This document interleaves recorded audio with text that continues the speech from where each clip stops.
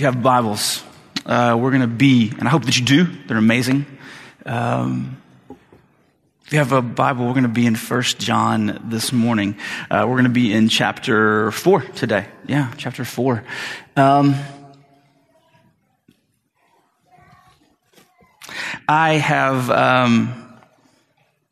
I've noticed that it seems to me like there are constantly things in my life. It seems like their goal is to trip me up, right? Like here's an example. The second I decide that I'm going to do my best to eat better, someone will call me and invite me to my favorite restaurant for lunch. Right? And you're like, what are you? Like, get thee behind me, Satan. Like, what are you? I'm trying to eat better. What, I'm going to go to my favorite burger restaurant and get a salad? I'm not a psycho. Like, it just feels like when you set out on a way and a path, like all of a sudden you discover these unknown, unseen things that are trying to set us off the path. I think that's probably just true in life in general, right? You set out to walk a path to be good, right? To be a good person. I'm gonna follow Jesus. I'm gonna buckle down. I grew up in a tradition where you would rededicate your life every month or two if you were a serious Christian, and you would just go down like, you know what? This time I'm serious about it. Is what we meant. And so it just as soon as you would do that, though, it just would feel like there were things that would throw you off, that would set you off. I think that it feels to me like my experience has been this, that so often I think that I am steering the course myself, that I am at the helm of the ship.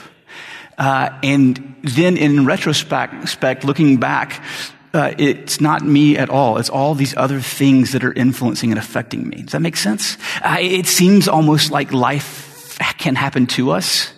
I mean, do you even just do you think about the things that you want and why you want them?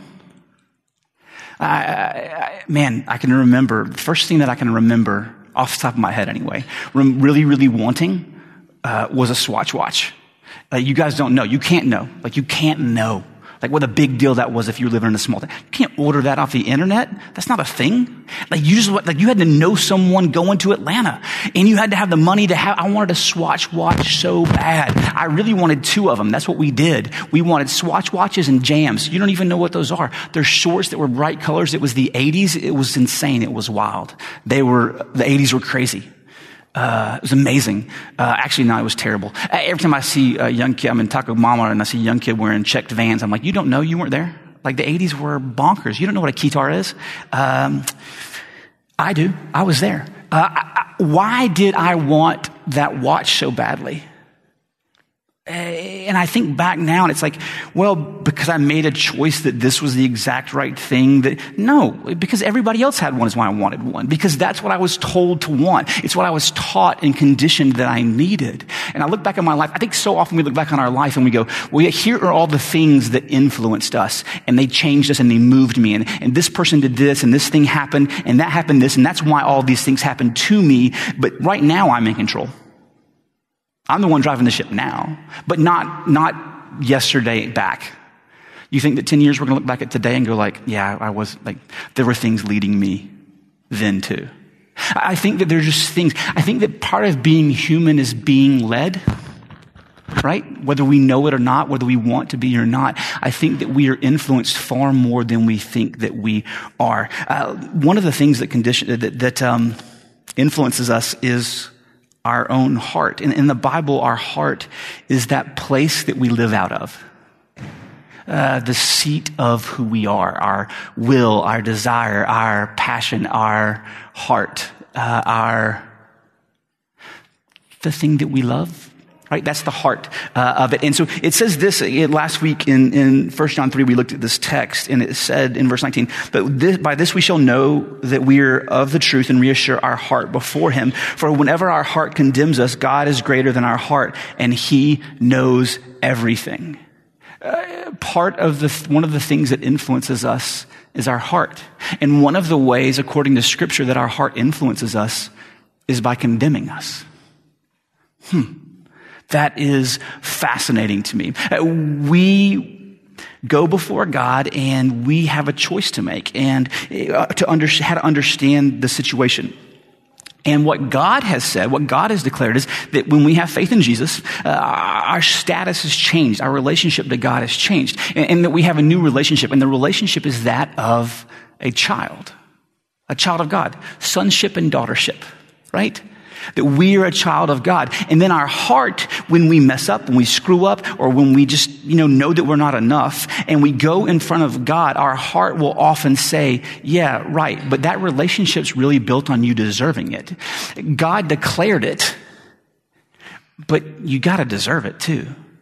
And our heart condemns us, and we begin to believe that we need to deserve this love, this status that he's given to us, and that we have to somehow earn it. And so the two different things lead us to two very different places in life.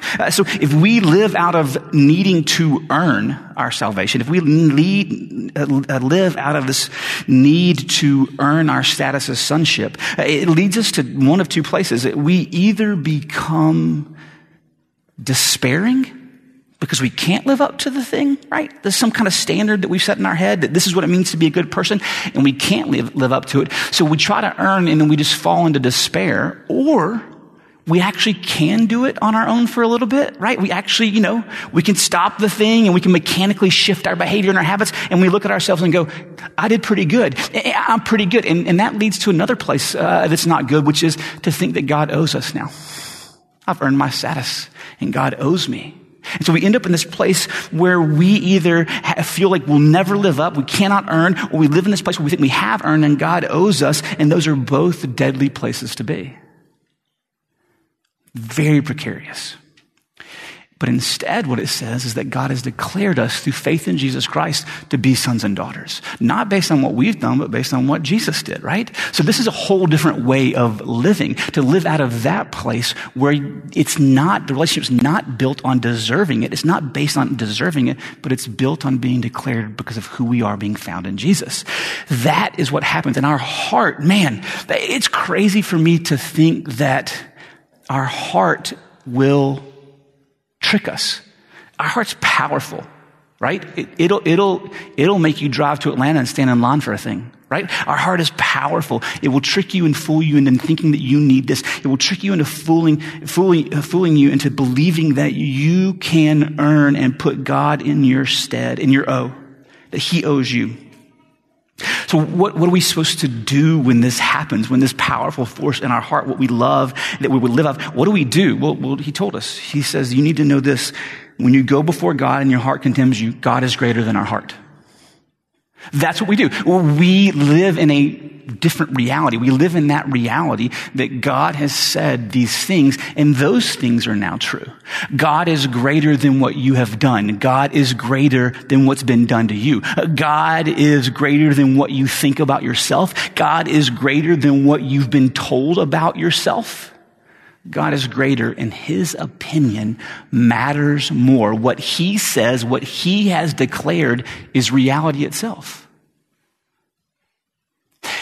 God is greater than our hearts. And when our hearts turn against us, we go to God and say, remind me of the reality that it is because of what Christ has done that I'm okay, that I am saved. But the truth is that it's not just our hearts that turn against us. There's more in this world trying to deceive us and trick us than just our hearts. So chapter 4 today is where we're going to be. Beloved, this is what it says. Beloved, do not believe every spirit, but test the spirits to see whether they are from God. For many false prophets have gone out into the world. By this you know the Spirit of God. Every spirit that confesses that Jesus Christ has come in the flesh is from God. And every spirit that does not confess Jesus is not from God.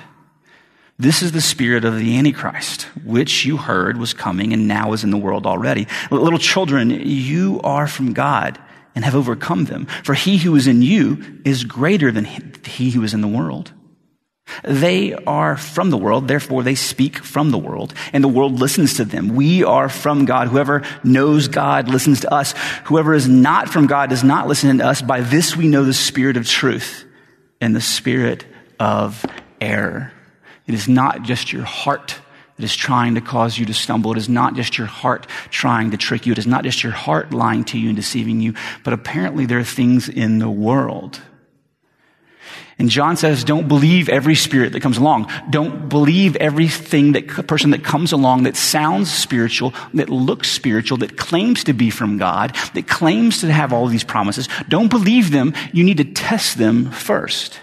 And when someone came to the church that John is the overseer of, and they began to say things that they were saying that Jesus hadn't come in the flesh. This was a specific situation that John is addressing. Someone actually come and said, yeah, but Jesus didn't really come in the flesh. So John is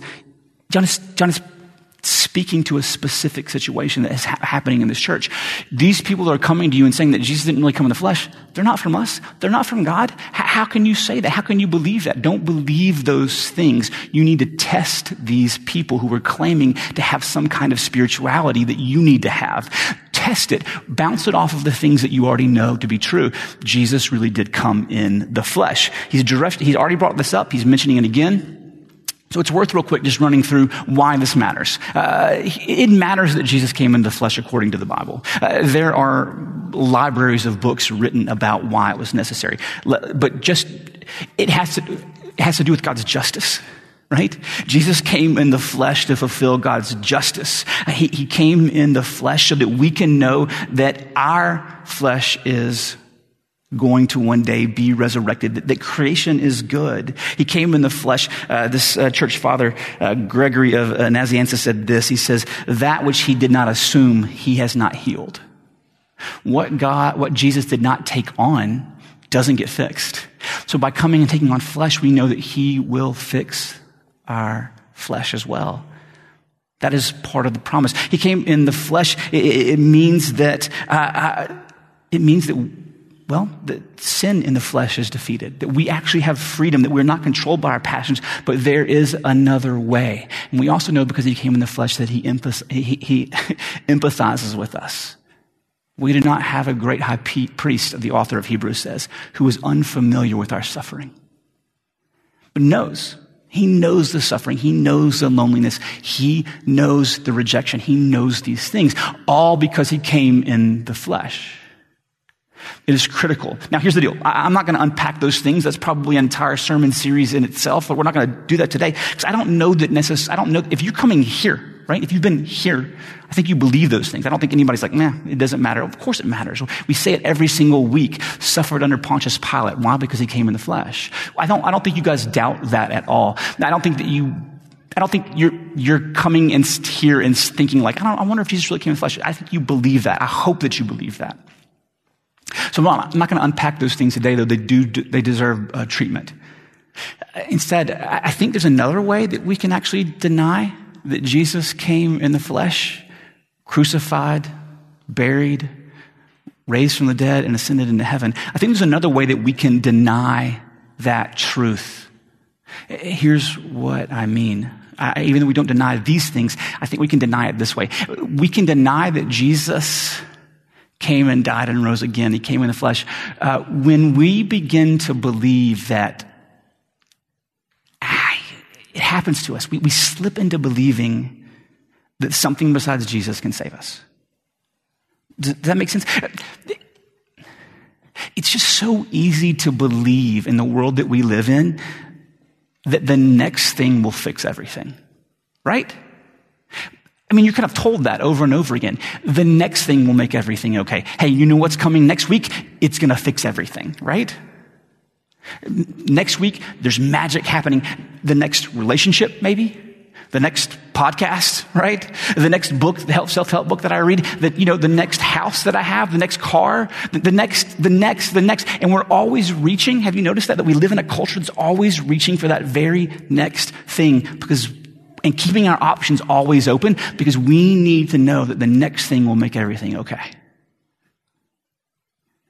And when we do that, when we begin to believe that we can have the next thing and everything will be okay, that we can have Jesus and this thing is what we really need to be saved. If we need Jesus and this other thing for everything to be okay, what we're really saying is I need that thing. And what we end up doing, unfortunately, is making up a Jesus that isn't the real Jesus that came in the flesh. We make up a Jesus that's a genie Jesus, right? And then we get mad that he's not giving us the thing that we need that will save us. And he's like, the real Jesus is like, I can't give you that thing thinking it will save you. It's not going to save you. That will be bad for you. And then we blame the real Jesus because the fake genie Jesus that we have didn't give us the next house that we wanted. And what we've actually done without realizing it is we've denied that Jesus came and died on the cross because we needed him to. That makes sense? When we're always reaching and believing that something else besides Jesus will fulfill and satisfy us, I think really what we're doing is denying that he needed to come at all. Because if I could just have that and be happy, what do I need him for? And it's a dangerous place in our soul and our heart, and the world begins to trick us and try to move us into believing that, trying to believe that there's another savior, that there's another way, to deal with forgiveness. There's another way to find fulfillment. And it's just always out of reach, but we keep all of our options open so that the next Swatch watch will make everything okay. And it won't. It won't. And we put all our hopes on sometimes the next relationship, the next person, if this would just happen, if that would just happen, if I could just have a spouse, I could just have a kid, if my kid would just act right, if my spouse would just act right, right, then everything would be okay and I would be fine. And the reality is it's not ever going to, and it would be wrong of Jesus to just give us those things and make us think that we're going to be okay. Because we need him and him alone for salvation. So that is one of the ways that we can begin to believe that that Jesus is unnecessary. But this is not the only test. John's test about, are these people proclaiming that Jesus came in the flesh? That's not the only test. He's dealing with this specific situation. There's other things that we need to examine, I think. In John's world, it was common to talk about spirits, right? That's a thing, right? Talk about spirits. I mean, the Roman consul, we know that the Roman government, they would consult oracles, It's pretty common for people to claim to be prophets. But we're modern people, though, right? When was the last time you went and consulted an oracle? We don't do that, right? We don't consult prophets. Although I'm increasingly concerned with the rise of horoscope talk. Have you guys noticed this? Like famous people talking about horoscope stuff? It's going to make me be a preacher I don't want to be, right? I grew up and horoscopes were terrifying, right? The tiny little, country churches that I went to, you just be fussed at all the time. Don't even turn to that page. You rip that section out of the newspaper. And if you can't rip the newspaper, don't get the newspaper. It was that kind of terrifying thing that your eyes are going to, I was terrified that my eyes would glance across the horoscope one day, and not know that I had done it and that demons were going to drag me to hell. It was that kind of deal. And then you get older, and you're like, well, that's not a real thing. That's not the situation. No, it's just stupid. The people don't believe that this star, they do. It's happening again. People are doing it now. Don't do that. Don't do that. The star, it's gravity. Don't do that. It's gravity. Don't live your life based off. No, don't do that. Anyway, I don't think that we're doing that, but we are modern people. We are modern people, and so I don't know that we think much about the forces that are outside of us, right? Things that are outside of us influencing us. Or at least we maybe don't personify it and attach a goal, right? We're modern people. Which, by the way, is a new thing, right? A very helpful book, a guy named Charles Taylor, he's a philosopher, Catholic philosopher, and he was a philosopher, but he was also Catholic.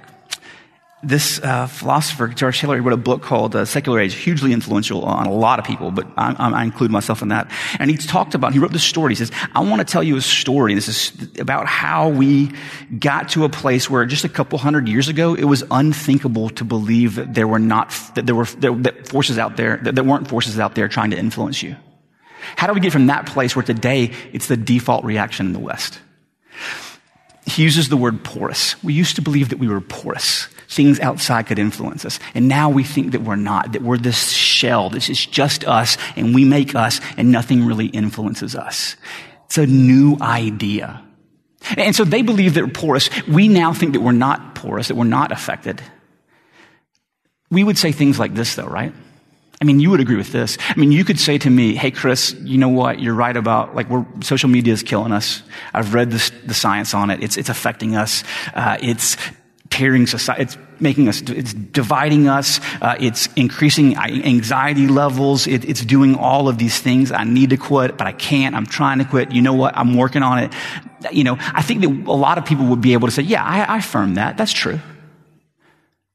But we wouldn't necessarily probably be as quick to say that there are forces in this world using technology, attempting to trick us to increase our anxiety, that are trying to defeat us by dividing us. There are forces in this world that utilize technology to split us. I don't know that we're ready to say that, right? I think we look at them, and sometimes, at least most modern people, would look at that kind of thinking and say, yes, I hear what they're talking about, but they were just a little naive, right? They didn't understand what we understand today. On the other hand, we live in the richest society that's ever existed on the face of the planet, and we're riddled with anxiety. But they were naive, though, to believe that there were forces that affect us. We consume like nobody ever has before. We consume so much stuff. As a matter of fact, it's huge business to store all of the things that we purchase that we don't have room for in our house. We need another place that we just pay someone to hold that stuff in case we one day want it. And we can't sleep at night. But they were naive to think that there were things outside of us that influenced us. They were kind of silly to think about this. It's true that I never ever thought that I might not get my next meal, but still worry incessantly about everything. But they were naive, not me. Can we at least agree, if we're not going to put a personification behind it with the goal of tearing us and breaking us down, which is what's happening, if we're not going to do that, can we at least agree that there are forces in this world trying to convince us of what to love, what to want, what to do, and how to act? Can we at least believe that there are things that influence us, that trip us up along our goal? We have to test these spirits. There are things in the world that want us to love the wrong things. So, what is a spirit? What are the spirits of this age, right? What are the spirits of our age, the things that come into our lives to test us? The things that come into our lives, that should we listen to them or not? I think one of the things that maybe defines our age, right? When someone asks how you're doing, when you see somebody and you shake hands, like, hey, what's going on? How you doing? How you been? What do you say? Busy. That's what everybody says, right? I say it. Busy, busier than I want to be. I ran an experiment for a little while where I said bored just to see what people would do. Did not go great. People did not love that. How you doing? Bored. I'm just bored all the time. So much time on my hands. What do I do with all the time? What do you do all day? People did not love that. That's our reaction. Here's the question though. Let's test the spirit. Is that good or bad that we're busy? It could be either, right? If you are busy about doing life-giving things, if you are doing things that give you life and the people around you life, that's not a bad thing, right? Or if you're in a season where you just have to, or you're just struggling to make ends meet and you're in this season where you have to be busy, if you are in a place where the things that you do just bring joy into your life and those around you, if you are doing things that Christ is glorified in, is being busy wrong? No, of course not. If you can go and be about a bunch of different things, but at the same time be a non-anxious presence, would that not glorify Christ? I'm not talking about wearing a Christian t-shirt to every kid's baseball game, right? I'm talking about that. I'm talking about being a presence where people look and go, why, no matter what happens, does this person seem so anchored, so certain and so sure? Are we that kind of non-anxious presence in a world full of chaos? If so, is busyness bad? I wouldn't think so. But let's be real honest for a second. Is that your busyness? Is that the result of your busyness? Because it's not the result of mine. The result of my busyness is constant chaos of the heart. My busyness is all built on providing for me, serving me. I have robots that clean my clothes, that clean the dishes, that clean the floors. I still somehow don't have time. either I'm lying to myself or I'm filling my days with a bunch of stuff that maybe doesn't matter as much as I think it does. If that's the case, if it is not God glorifying, if my motivations are incredibly selfish, then let me tell you that this testing the spirit, that spirit of this age, man, it's not good. It's bad. It's real bad for all of us. Another spirit of this age I've noticed is the encouragement that we're supposed to be generous. Is that good or bad? It could be both, right? I mean, if your motivation to be generous is to build up your own ego, that's not great. Be generous anyway, but like fix the hard part though. It's good to be generous, but if your goal and motivation is for attention, then you've received your reward already, the Bible says. If your goal is to earn from God, then being generous, that's not necessarily a good thing. But if your goal is to glorify Christ, to be obedient to him and what he said, then being generous can be this beautiful, amazing thing. Another spirit of our age, for sure, is listening to yourself, right? How often are you told to just look inside and feel, look inside of what you feel. Look inside of what you be true to yourself, and you need to live that truth out. Is that good or bad? I tricked you. It's not both. It's always bad. That's a terrible idea. You should never do that. It's always bad. The Bible actually says your heart is deceitful above all things. Why would you listen to it? The Bible also says this. It's so good.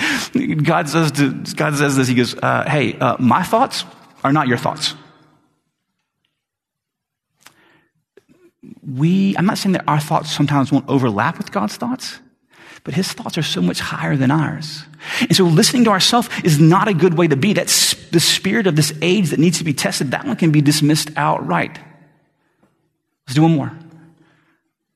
I think we're told a lot. I think it's great to be grateful. It's a good thing. We're told to be grateful. I've heard that. People say that in all different walks of life and all different places. The spirit of gratitude. And here's the deal. I am absolutely for it. And I'm not, but you got to be clear. Let me be clear. I'm not talking about the, like the hashtag blessed garbage. That's just a mix of ego and bad idea and a tattoo, right? Like that's just awful. I'm not for that. I'm talking about actual, genuine gratitude. Are you grateful? Can you be grateful for the things that you have without comparing what you have to someone else? Can you actually look at your house and go like, I have shelter. I'm grateful for this. God has given me this. Or do you look at your house and go, no, it's a nice house. I'm super grateful for it. But you know what? It'd be nice if... Can we be grateful for the things that we've been given? Can we receive with gratitude in our heart and be grateful? Comparison is the killer of gratitude, and there's no way we're going to ever be joyful without gratitude. Can we look at our situation? Can we look at what we've been given? And no matter the struggles, no matter how it compares, can we be grateful and trust that God is in control? That is an excellent spirit that we should definitely receive as being from God because it conforms with Scripture. It glorifies Christ when we do it properly. It glorifies God, and this is a thing that we should do in our heart. I know that these things sound small, right? Here's what I've said to you. I've said, hey, gratitude's good, right? Generosity is good. They seem like little bitty things. Work on busyness. They're things that we go, yeah, I need to be generous. Yeah, I know. I'm going to get to the busyness thing right after my kids are 40. And I'm going to get to all of these other things. They're little things, though, right, that we don't need to deal with. But here's the deal. I think that these are actual real battles that matter. I think that they're real battles, and we think that they're little things, but the reality is, in a long journey of our life, a 1 degree deviation at some point, 10 years later, is a long way from where we should be. Or, as C.S. Lewis wrote in The Great Divorce, an amazing book, hell begins with a grumbling mood. Always complaining, always blaming others. But you're still distinct from it. You may even criticize it in yourself and wish you could stop it. But there may come a day when you can no longer. Then there will be no you left to criticize the mood or even to enjoy it. just the grumble itself, going on forever like a machine. It's not a question of God sending us to hell. In each of us, there is something growing which will be hell unless it's nipped in the bud. What is influencing us? What is guiding us? Are they the spirits of this age that we aren't testing, that say this is the path to happiness? Or is it a spirit from God? What is influencing us? Is it influencing us to be increasingly anxious, increasingly worried, increasingly motivated to elevate ourselves? Or is it increasing us to be, or is it guiding us and helping us increase in joy and peace, love, patience? Those are the spirit. That is the spirit that comes from God. The influences there that move us and shape us, that no matter what happens, somebody like James can write, consider it pure joy when you face trials. Because you know who you are, you know what's going on, and you know that this is in God's hand. So these things in this world that are constantly trying to trip us up, it's a dangerous world, it seems like. If my own heart is against me, there's things in the world that are against me. What in the world am I supposed to do?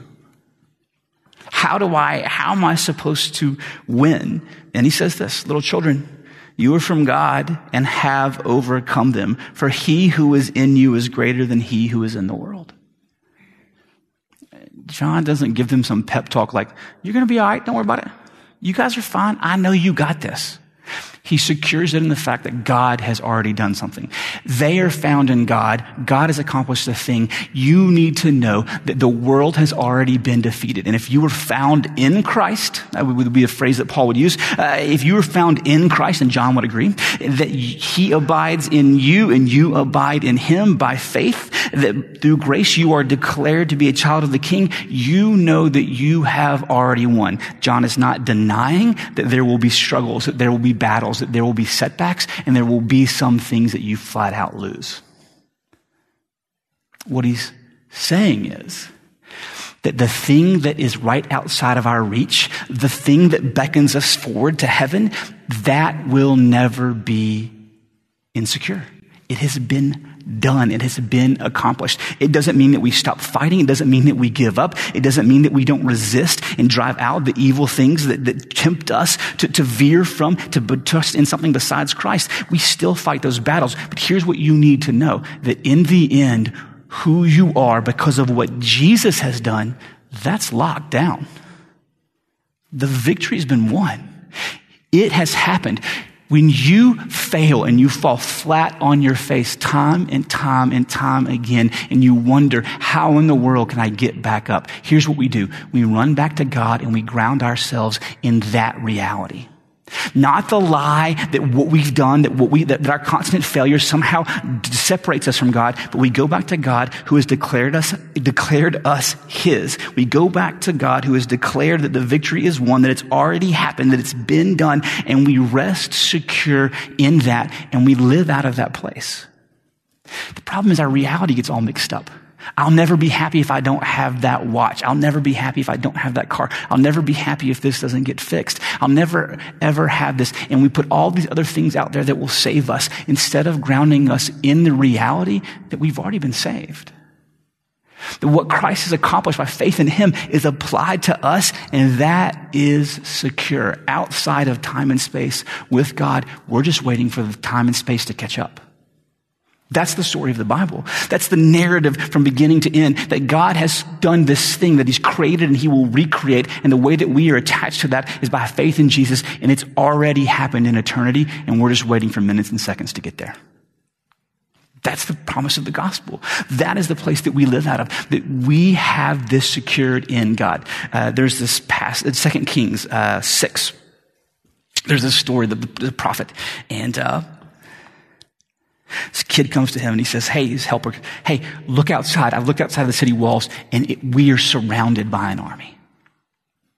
And the prophet says, don't worry about it. There's more on our side than on there. And the kid is like, what are you talking about? This army is huge. It's going to crush us. And he prays to God. God, open his eyes. And you get one of these moments. I love these moments in scripture where the veil is pulled back between heaven and earth. And he says, show him what he sees. And the kid opened his eyes and he looked around and he saw chariots of fire, innumerable, surrounding the other army. Revelation is that. I think Revelation, if you ever read Revelation, it's freaky, right? Like it's all this prostitutes riding dragons kind of weirdness, right? Like it's just amazing. I think what that is John trying to describe in words this unreal thing. Let me show you. I know you look around and it looks like the Romans are winning. You walk out your front door and there's these arches and these armies and it looks like Rome is winning. Let me pull back the veil for you just a second. No way Rome wins. And I think that we live in a day and age where we're like, how are we going to win? How do we live in a world like this? And we feel like we have to fight and scrap and anything but stopping and resting in what God has done. We wrestle, yes, but we wrestle not as those who wrestle against flesh and blood, but against the powers and principalities of this present age. We wrestle against these things that want to take our heart and veer us away from Jesus. Anything that takes us away from Christ, anyone that takes us away from the real Christ is a spirit that we must not take lightly and we must drive out of our hearts. This guy, Henry Nouwen, he was a theologian. I think he was from the Netherlands. He said this. He said, let go of your complaints. He's summarizing in a creative way some of the things that Jesus said. Let go of your complaints. Forgive those who loved you poorly. Step over your feelings of being rejected and have the courage to trust that you won't fall into an abyss of nothingness, but in the safe embrace of a God whose love will heal all your wounds. Don't oversimplify. Your heart will try to trick you. The world will try to trick you, but we rest secure in what God has accomplished. Let that be the thing that guides you. Let that be the thing that grounds you. Let that be your reality, because that's what it is. It is reality. Let's pray. Father, I thank you so much for the salvation that we have in Jesus. I mean, where else would we find salvation? Everything else is so poor. Everything else lacks so much. But we have salvation in Christ. We have victory in him. It's already been won. Death and hell have already been defeated. And we have life. Give us courage to live out of this place, out of this certainty. Give us eyes to see the victory has already been won. It feels like we're battling and it feels like the forces against us are far more than we can handle. But God, you are greater than our heart. And God, you are greater than the things of this world.